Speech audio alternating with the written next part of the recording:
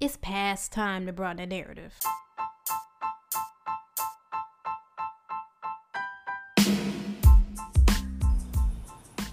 Hello, and welcome to another episode of Broadening the Narrative.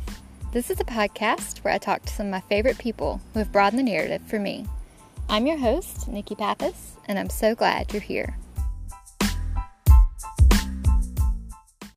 On today's episode of Broadening the Narrative, I'm joined by my friend Greg Singleton, and we will be discussing how he has cultivated a community garden. Before we begin, I just want to say that Greg is one of my favorite people because of the ways he not only acknowledges that a problem exists, but sets about to find a solution to the problem. And Greg, I've learned so much from you over the years, and I'm excited for our conversation, and thank you for joining me. Thanks for inviting me, Nikki. Yeah, well, let's jump in. Tell us a little about yourself and your background. Okay, so if you introduced me, so I go by Greg. I grew up in Columbia, South Carolina, and was born and raised there. Went to school at University of South Carolina in Columbia, and then got a job in Charlotte, North Carolina, and decided to move with a childhood friend to Rock Hill, kind of like halfway, so I could still be close to fam and like have a decent commute to work.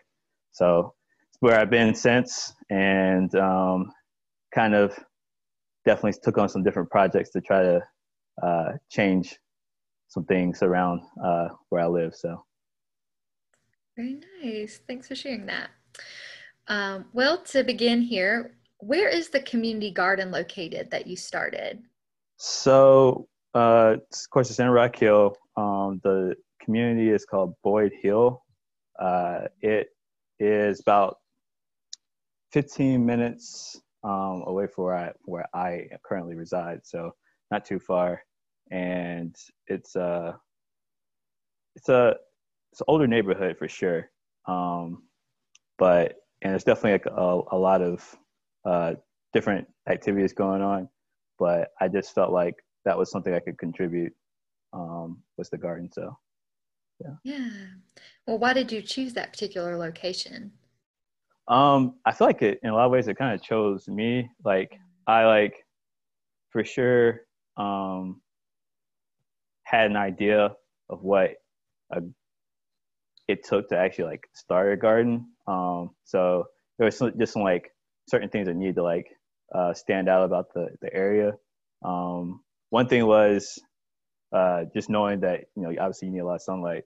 So it turned out that the area that the garden's now at, it had like a pretty massive tree. Oh, and by the way, like I guess I should mention that I bought the property with some friends, and the property itself uh, had like a whole extra like half an acre behind it that Yeah. was un no construction had been done on it. It's just sitting there, kind of like unaffected by anything. No one's done any like construction or anything. And so I had an issue where the largest tree on the piece of property fell, and like Mm. it was just during a storm and just took out like all the other trees that were Oh lined up man. next to it. And that kind of created a big job, obviously. But it also kind of, this was like 2017, so it also kind of prepped the ground, because like one of the things I didn't know but kind of had an idea of I need to figure out is like a good part of starting a garden is soil test. And so I just was like, okay, well, I haven't done anything like that kind of like testing before, but just knowing that the tree fell and it had been like 2 years since that happened, that Mm. more than likely that it kind of helped with prepping the area in the first place. So there was Yeah. that, and then the fact that the largest tree had taken out all the others, like competing trees, kind of like left the area like super open relative to like what you would expect in a condensed neighborhood. So it's plenty of sunlight. Like the average, I think, is like expected for a good garden plot with like 6 to 8 hours of like exposed sunlight with no like shade or anything. So it's definitely gets that. I like learned that when I was cutting the tree down. So Nice. So you said you had some ideas. Does that mean you had experience with community gardens in the past? like not a community garden. Like my mom was like kind of like doing that as like a side hobby, her Oh, little gotcha. tomato patch, and Yeah. that was like my level of experience was her telling me to go out there and water her tomatoes. Yeah. So what prompted you to start this community garden then in the back of the property? So when I first bought the property with my friends, we were talking about how we could not only have some stake in the neighborhood as far as like property or houses are concerned, but also trying to figure out how we could help rejuvenate it. And it was obviously like one of the things that you first comes to mind when you think about like rejuvenation is like landscaping and things like that. So it kind of like naturally came up in the conversation to say like maybe we could start a garden. Not to mention there was also I think a previous effort by it was like a church had set up their own little like box plots that they had made, and they weren't tended to at the time when we like first bought the property and were like looking around to see like what was going on in the community. And I actually went door knocking with another friend in the neighborhood just to like talk about Jesus for a little bit with some different people, and ran into this one really friendly guy who like let me in. We like talked for a little bit about some scripture, and then I asked him about the plot, like the little area where the church had obviously set up. And he told me it was like a woman minister, and she like just tried to do some different things, but kind of got burned out. I think that's basically what it sounded like he said. So it was kind of encouraging to know that someone had already tried, but just said like, obviously if she's part of ministry, she's probably trying different things, throwing out different fillers to figure out what sticks, and this one just didn't.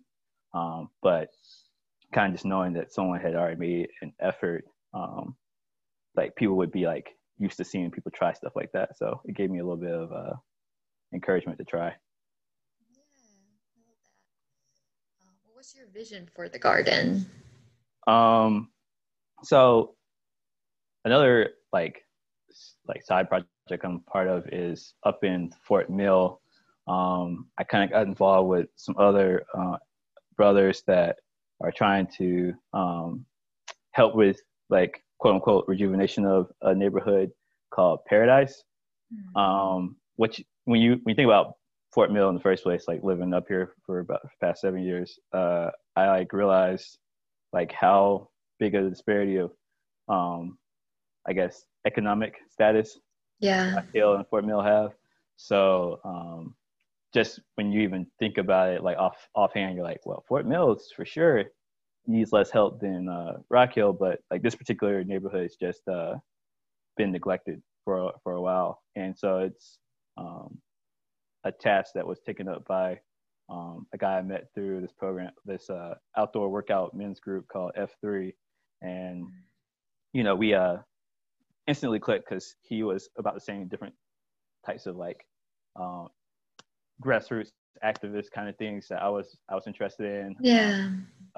He was 10 years my senior year, so he was already established as far as working, and had built out into his lifestyle this opportunity to like go and mentor on the different age groups of kids in the neighborhood. They had already started like a reading center.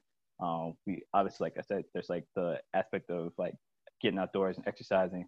So just naturally, we had already kind of like moved towards the conversation of saying we needed to talk about nutrition and health, just to kind of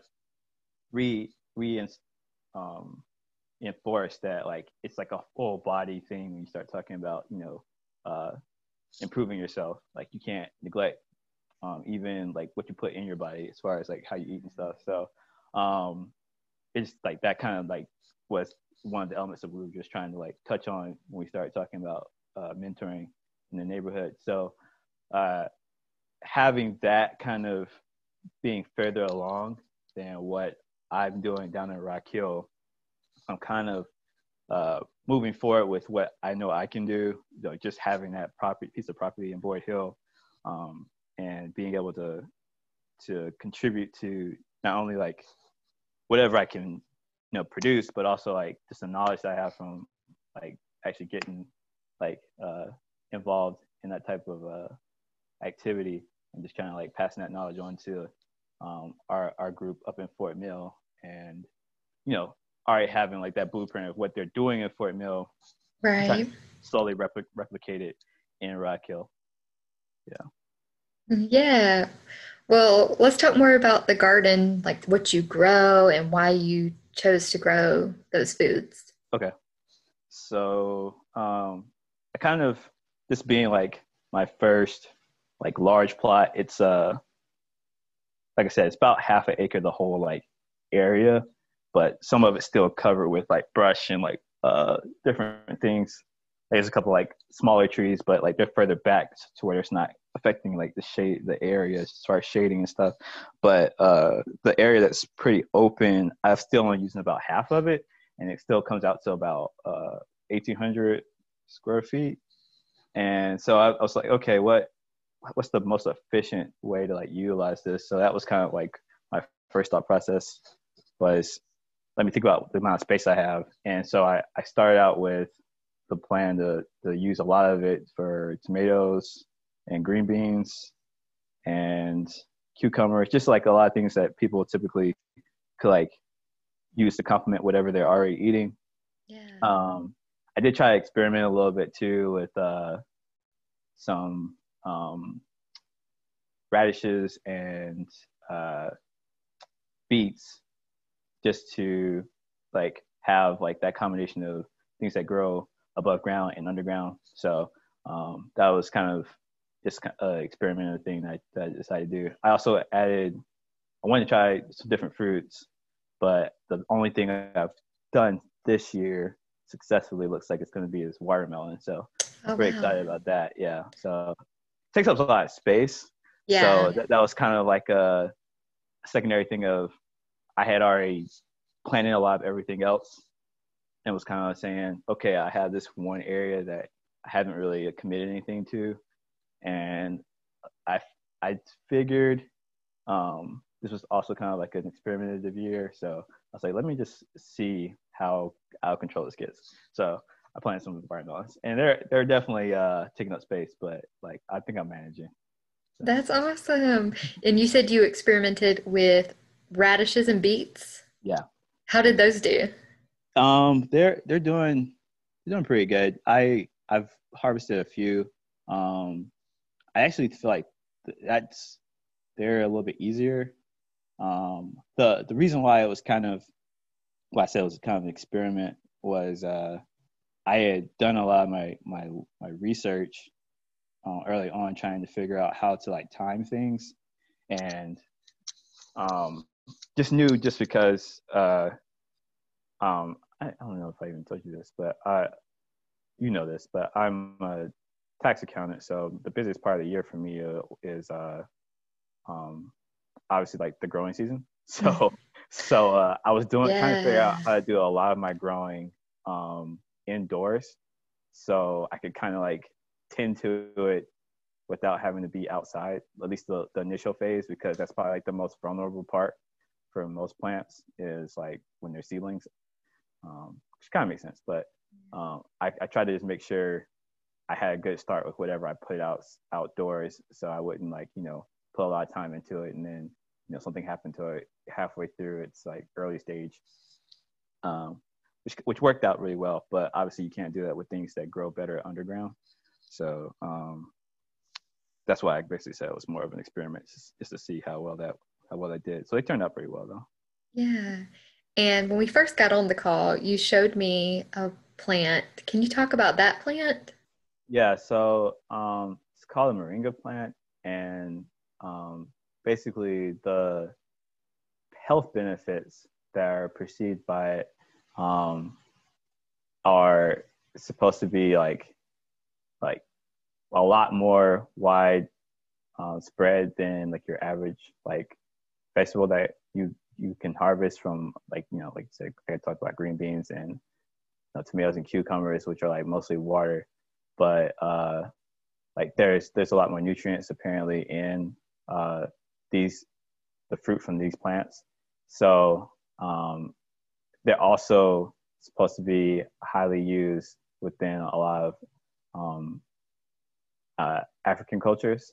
And it, my knowledge of it really is just getting started with like how like widespread like like agricultural knowledge is for um, like African culture. And so this was kind of like my opportunity to just kind of step out of my comfort zone, and was encouraged by like I said, one of the guys up in the 3S where I got up in Fort Mill, sorry, where I got the seeds from.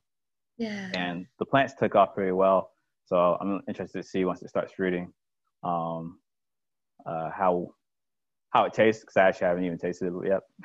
Yeah, you'll have to let me know. Yeah. Yeah, I love that so much. Well, what does it take to cultivate the garden? Um, so I got talked about earlier, kind of the first phase of your planting is going to be just trying to make sure that it gets a good start. And one of the things I learned about starting plants, especially from seed, is that it's not as high of a success rate with your seedlings when you plant them outdoors and like you're straight into your soil, just because a lot of the stuff that you're using outdoors is going to be more compact than what seeds really need to have to actually like really get good starting on their roots. And so that was kind of one of the other good reasons to start a lot of things indoors, was just to help the plants get a good, strong rooting system, and just kind of transplanting, which still transplanting has its own risk too, because it's pretty easy to damage the root system. And that's one of the things that you have to like really be careful with, is how you deal with transplanting the plants. And I think watering is obviously like a super important part about any type of plant you're like trying to take care of. And it's I think it's probably the most unclear part, even after doing research, of like what's the most efficient thing to do. But you definitely just have to kind of just watch the plant and just kind of respond to the changes that you see in it as you go. I kind of got a general rule of thumb that most gardens need about was it 0.6 gallons per week. And so I kind of like use that as like a barometer to try to avoid over watering, and kind of like not being consistent with watering, because I think that's probably like the biggest thing is your plants like respond to what you do. So like this kind of goes back to like the transplanting part as well. Anything that you do, you got to be consistent with. So starting plants on the indoors kind of like increases the need to like slowly get them used to being in outdoors. So you have to kind of like slowly put them outside over the less heated part of the day, and like do it like within like hour increments. Like the first day you have it outside for like an hour, and then you bring it back indoors, and then slowly increase the time over the course of a few days. So like a lot of it's just like consistency.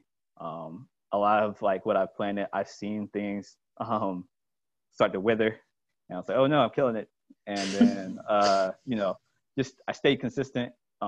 Make sure I kept watering it, pruned it, where like a lot of parts had like fully like died off, and a lot of things did come back. So it was definitely like a learning process with that. But after doing a lot of research about saying like, you're not killing it if it starts to yellow or and things like that. Sometimes it's just trying to tell you that it needs something. So you just kind of have to learn to listen to what it's trying to tell you. Yeah. So it does sound like a lot of experimentation and yeah, looking at the plants and figuring out what they need. And I love the language of listening to them to see like they're going to tell you what they need. Um, I really like that. Well, what have you seen as far as benefits of a community garden? So I had already had the property, um, like I said, since 2017, and that kind of helped me get more acclimated with the neighborhood and different things like I talked about the door knocking and how that kind of like helped me know a little bit better, what the demographic was in the neighborhood. It's if you actually like look at it, it almost looks like it's a lot more older people in the neighborhood than younger, but I think it's actually pretty evenly spread out. And I think over the time spending a lot more time outdoors over there, just like watering and trying to tend to the area, I've definitely have a better idea of who lives in the neighborhood. So that's just like one of the benefits of trying to do something like that in like a new environment is like obviously you're gonna get to know people as like they walk by and they'll stop and talk Yeah. to you. So I've had some people introduce themselves multiple times, which is fine. Which but I definitely think people have gotten used to me being over there now, and I'll hear the I guess more encouraging voice say, we're just really happy to see someone doing something like this in the neighborhood. And so like it's been people being willing to give me words of encouragement about what I'm trying to do in the neighborhood, that a lot of them say that they've lived there their whole lives and they haven't seen, like, particularly my layout. My layout's kind of interesting. But they were just saying like, yeah, we've never really even really seen anything like this, so we're like really excited to see something like this show up in the neighborhood. And I've also handed out a lot of what I've grown just Yeah. to some of the different houses.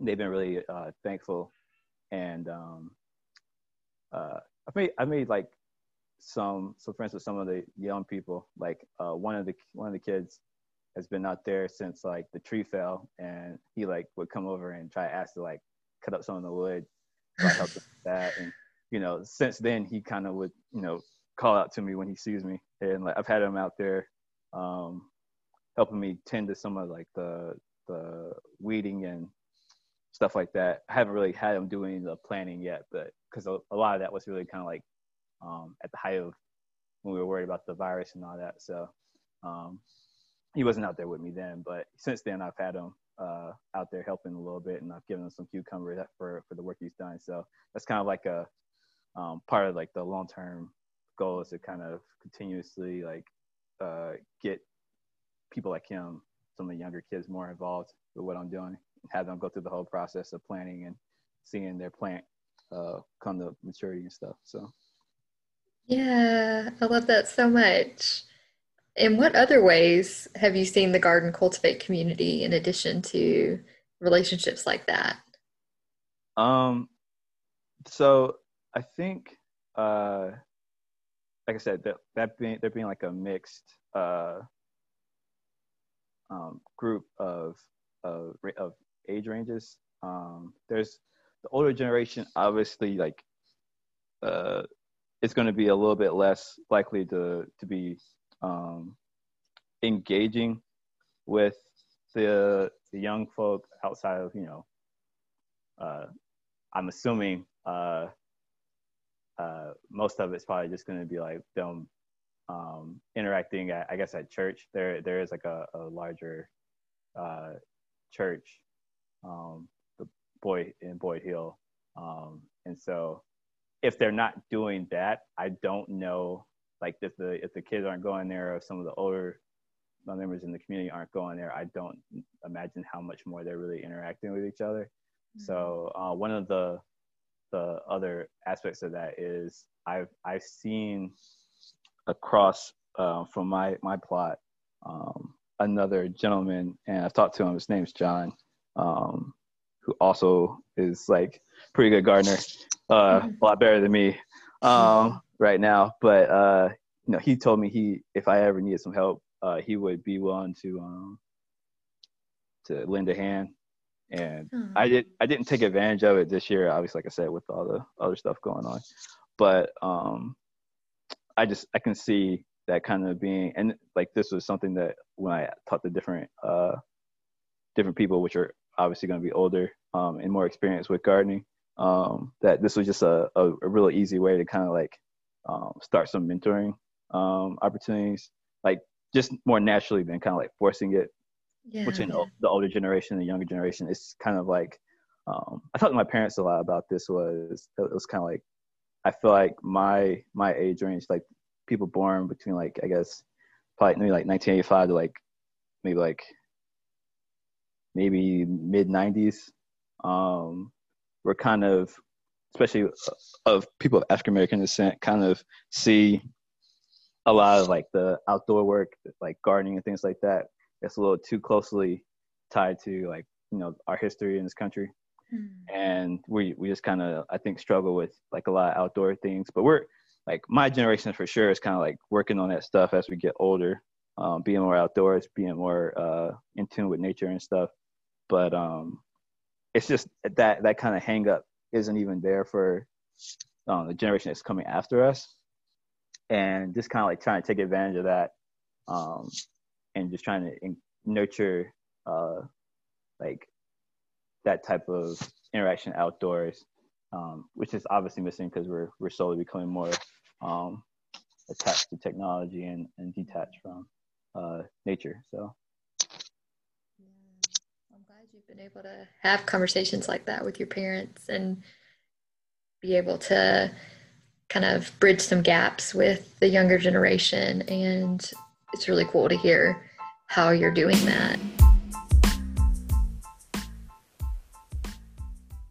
I was wondering if you could speak to some of the challenges that you faced with the garden and how you've responded to those challenges. Yeah, so like I've talked about some like the watering stuff, but one of the biggest things was probably me moving. This is just my, like I found myself trying to be like really patient with all the steps, but kind of got ahead of myself and transplanted some things probably faster than I needed to. And so like I really think this is kind of a common thing that a lot of people deal with, but just it was kind of discouraging my first year. We had a little bit of a cooler like start to summer than we normally do. Yeah. And the fact that I did try to time a lot of my stuff like as if it was going to be a warm, spring into early summer. A lot of the things I put outdoors, like some of my tomato plants, a large portion of my tomato plants, a large portion of the green bean plants, really just did not do well early on. And so like I really didn't have a lot going for me as far as harvesting wise all the way through like late April. And I had already started putting things out through like March. So it was kind of just having like, endure that, having a lot of things out there, watering and nothing really coming as far as like anything fruiting or anything. So that was pretty discouraging. And then having the layout. So I didn't talk about the layout yet because I was telling you how it's interesting compared to what a lot of the people in the neighborhood have seen before. So I actually like had it where I had gotten a lot of mulch from some work that we had done at the church I was attending, and had spread that on the ground to kind of like keep the weeds down. And one of the people that was helping me kind of told me that they thought it would be more beneficial for the older generation if I got more people to start helping me once I got things going, to have like a raised bed set up. This, Mm. mind you, they told me this. What was it? It was like sometime in December, and I had already like made my decision because I had started like prepping the ground since like since September, and like had already got my soil test started. I think I got the results back like early October, and was already like knowing what I needed to do as far as like what to plant, as far as the cover crop, how to get the soil ready as far as tilling and all that kind of stuff. Was thinking about what kind of fertilizer I needed, because that was another one of the tidbits of information that you get from the soil test, is it tells you what type of fertilizer to use. So all this is assuming I'm using my topsoil, right? And so I'm like, okay, so I'm going to use my topsoil. I'm going to use the wood chips and things like that to help partition my layout for the ground. And I get this conversation about the raised beds in December, and so I'm like, man, I got like I am a tax accountant, so like busy season's still right around the corner, and so I really want to have it as inviting as possible to like different age groups, because like I said, I already knew what I was dealing with in the neighborhood. So I said, okay, I'm gonna buckle down, and I'm gonna try to like get this thing to where it's like a raised bed setup. So I fortunately had a connection to get a large number of wooden pallets. And mind you, it's like you can't just use any pallet. Like you have to actually have untreated pallets. And these are like, because obviously like if you have them treated, they have chemicals on them, and that's not safe for a garden. So I had to find a certain type of pallet. There's probably like upwards of like over 36 pallets out there, like stacked.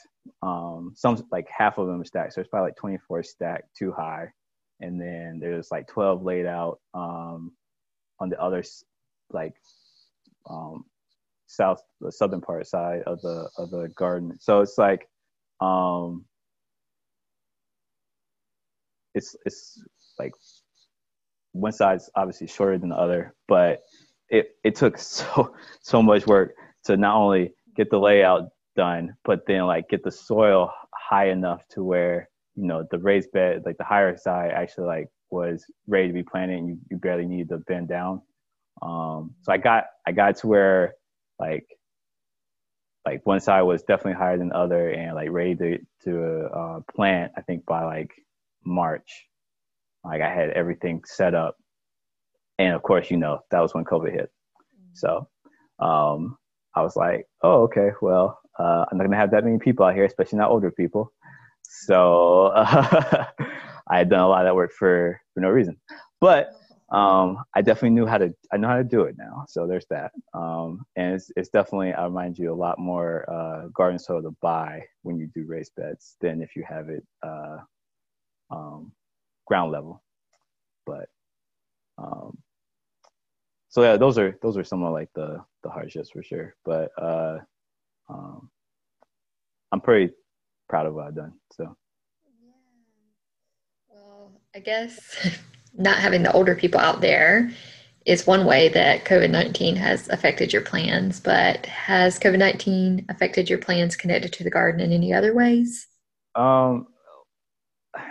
I'd say like that would probably be like the negative part of it, but the positive side is I kind of took it as this year was a lot more, in upheaval, to where it gave me more room to just kind of like do whatever.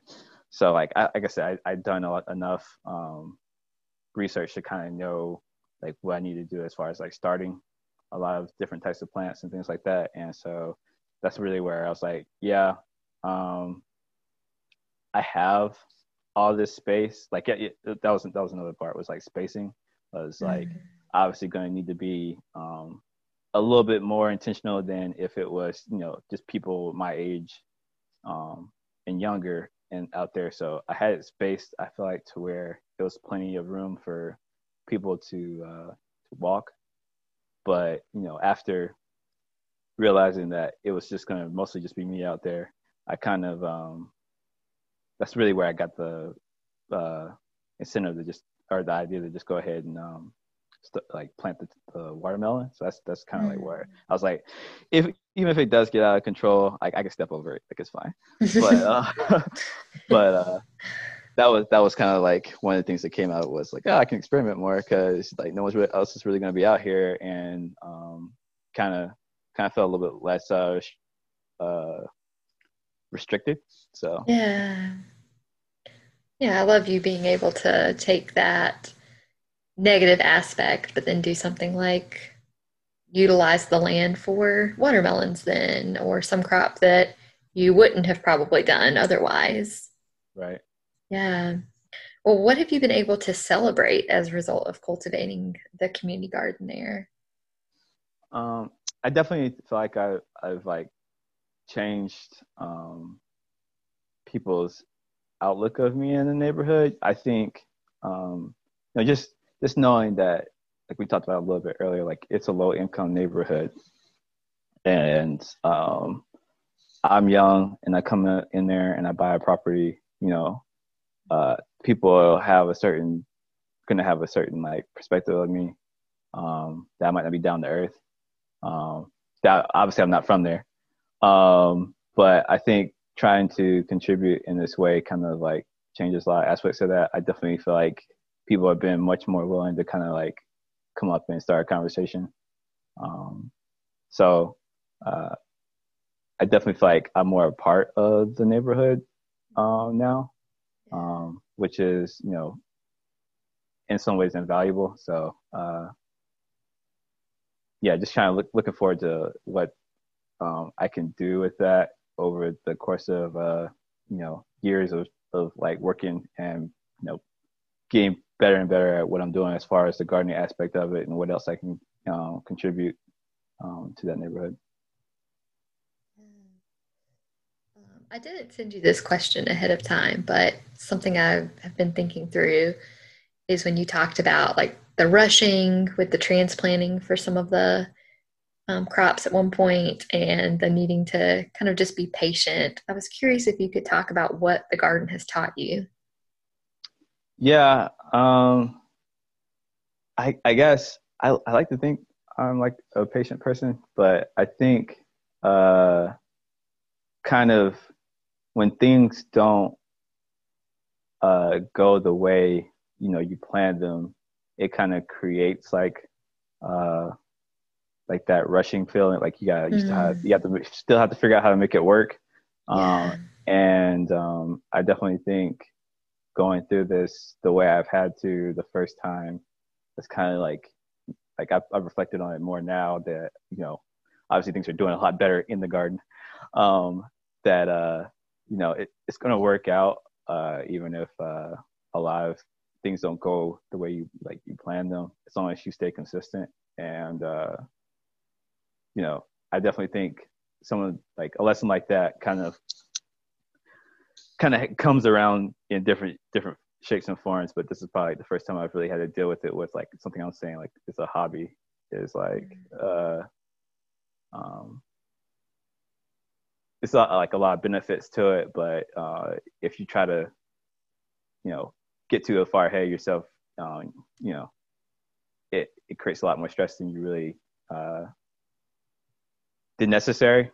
And so it's definitely like a different type of patience that I've had to experience by working with plants and gardening. So I'm looking forward to kind of growing in that way the more I do this, because I definitely think it's kind of like becomes more of an ingrained thing the more you work with plants, that you're gonna just have to learn how to tend to them the way they want to be tended to.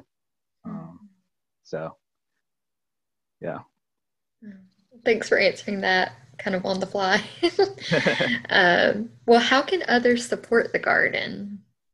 So, I've been trying to think through like what I need with it being kind of like a off year. I've got different like ideas like out there as far as like being a part of a farmer's market.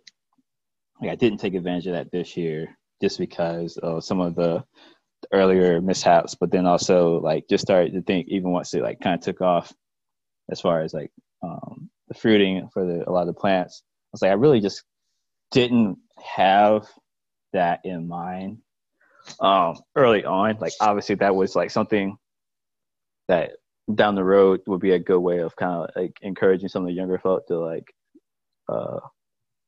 like start with earning some money even before they could, like especially some of the younger kids that can't get a job yet, like letting them be a part of something like that so they can kind of like be encouraged about putting in some work and getting a reward for it financially. So I thought that was like a really good idea. So long term, I want to try to continue building a network between the farmers market and whatever else I can do as far as like getting resources for that neighborhood. I definitely think there's like, with all the different things going on during COVID, with the social unrest and stuff, Rock Hill's kind of responded in its own way. Like I got invited to this Facebook group for Rock Hill, and they have some different gentlemen that are like trying to do different things in the community as far as like mentor opportunities. And so I want to continue to try to build a network of people who are doing those types of things. Because like I said, a lot of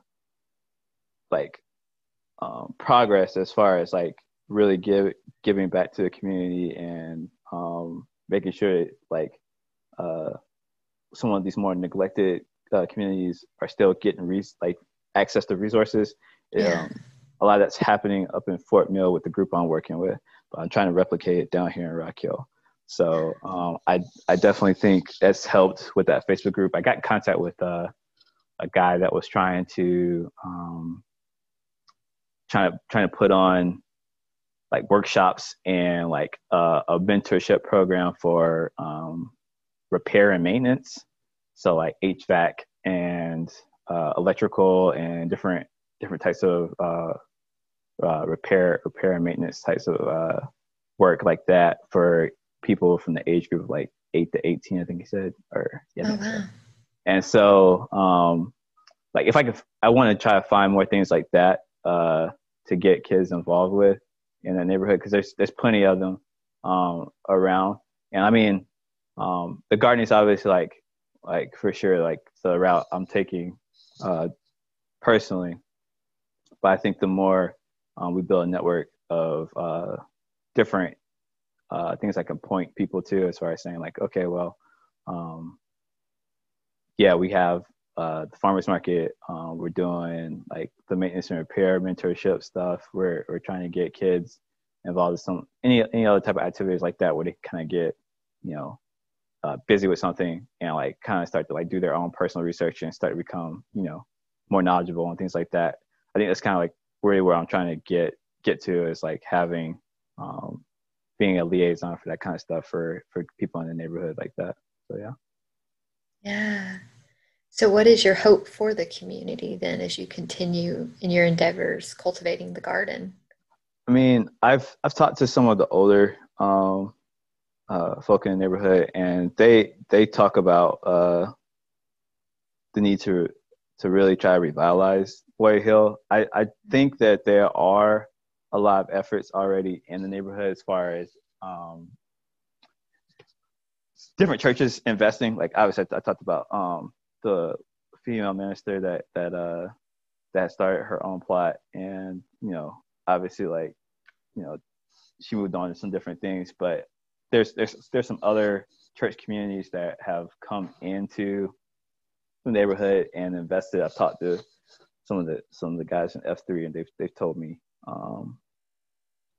they're aware of some churches that invest in Boyd Hill. And like I said, obviously there's already the established Boyd Hill Church that I know for sure invest, but there's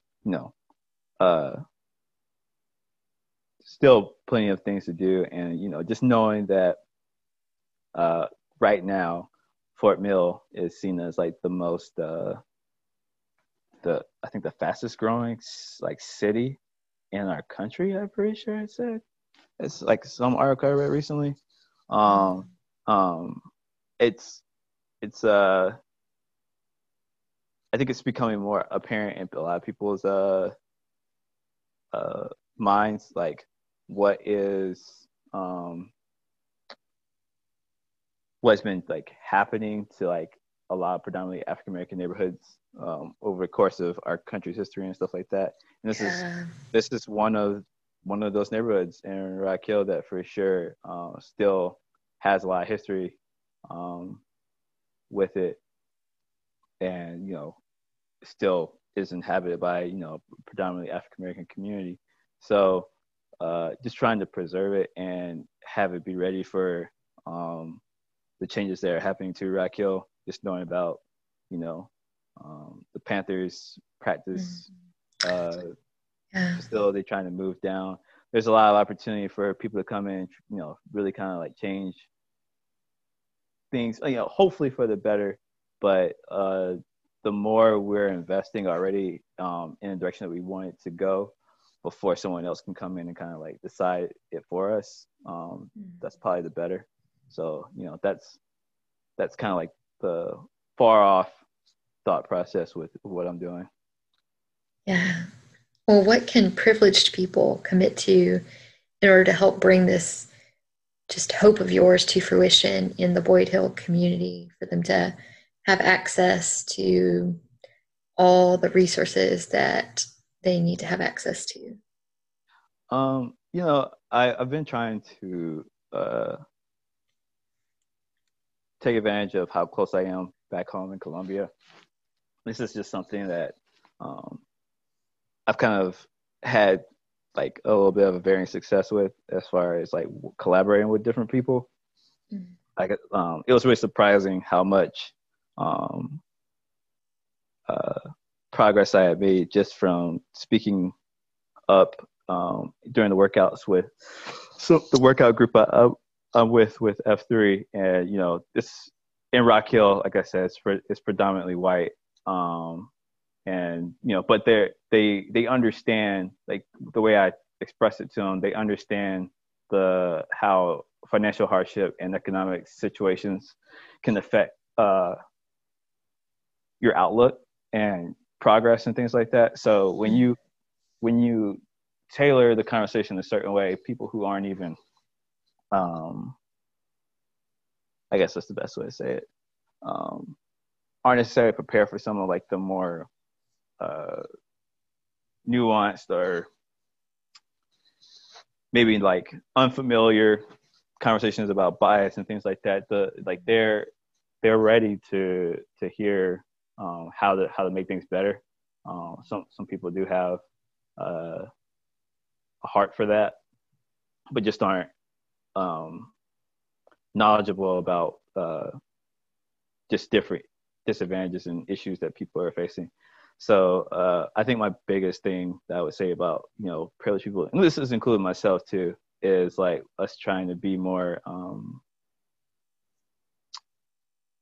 just be more humble and recognize like gatekeeping some of this progressive work, as far as like, especially like community stuff, is you're going to run into people in different stages for sure.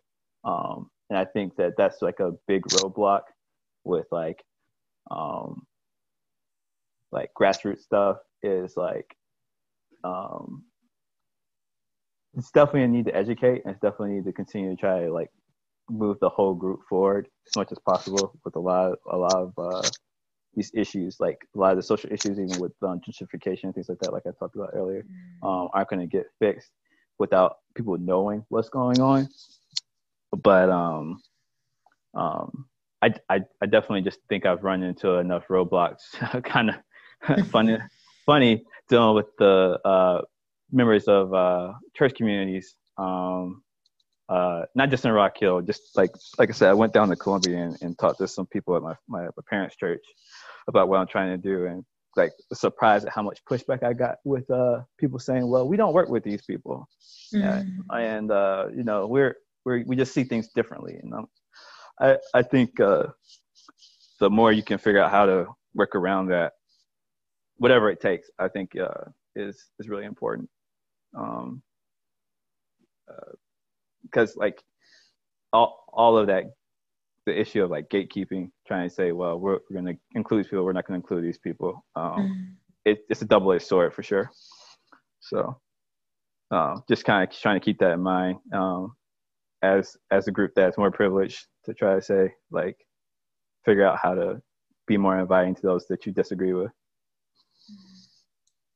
Yeah, thank you for sharing that, Greg, and thank you for opening up about your experiences cultivating the garden, the challenges, but also the things that you can celebrate. And I'm really excited for the future of the garden and can't wait to hear how the rest of the crops do, and the next season of crops, as you've taken things you've learned and will apply those. And I've enjoyed just getting to have this conversation with you. So thanks for coming on to the show. Thank you for having me again. Yeah. It was so good. I want to thank Sequana Murray for the voice clip she sent to me for the episode intro. You can purchase her music on Bandcamp at bandy17.bandcamp.com. Her music is available on most streaming services under the name Bandy. I also want to thank Jordan Lukens for his help with editing and Danielle Boland for creating the episode graphic. Please subscribe and review the show, but only if you're planning on leaving a 5-star review. Otherwise, you can just skip this part. You can access the Broadening the Narrative blog by visiting broadeningthenarrative.blogspot.com, and you can find the Broadening the Narrative page on Instagram by searching for @broadeningthenarrative and on Twitter by searching for @broadnarrative. I hope that if you know and love me, you can engage with the Broadening the Narrative blog, social media accounts, and podcast, as well as any recommended resources. Then you can share with people who know and love you, and little by little, person by person, we can broaden the narrative. Grace and peace, friends.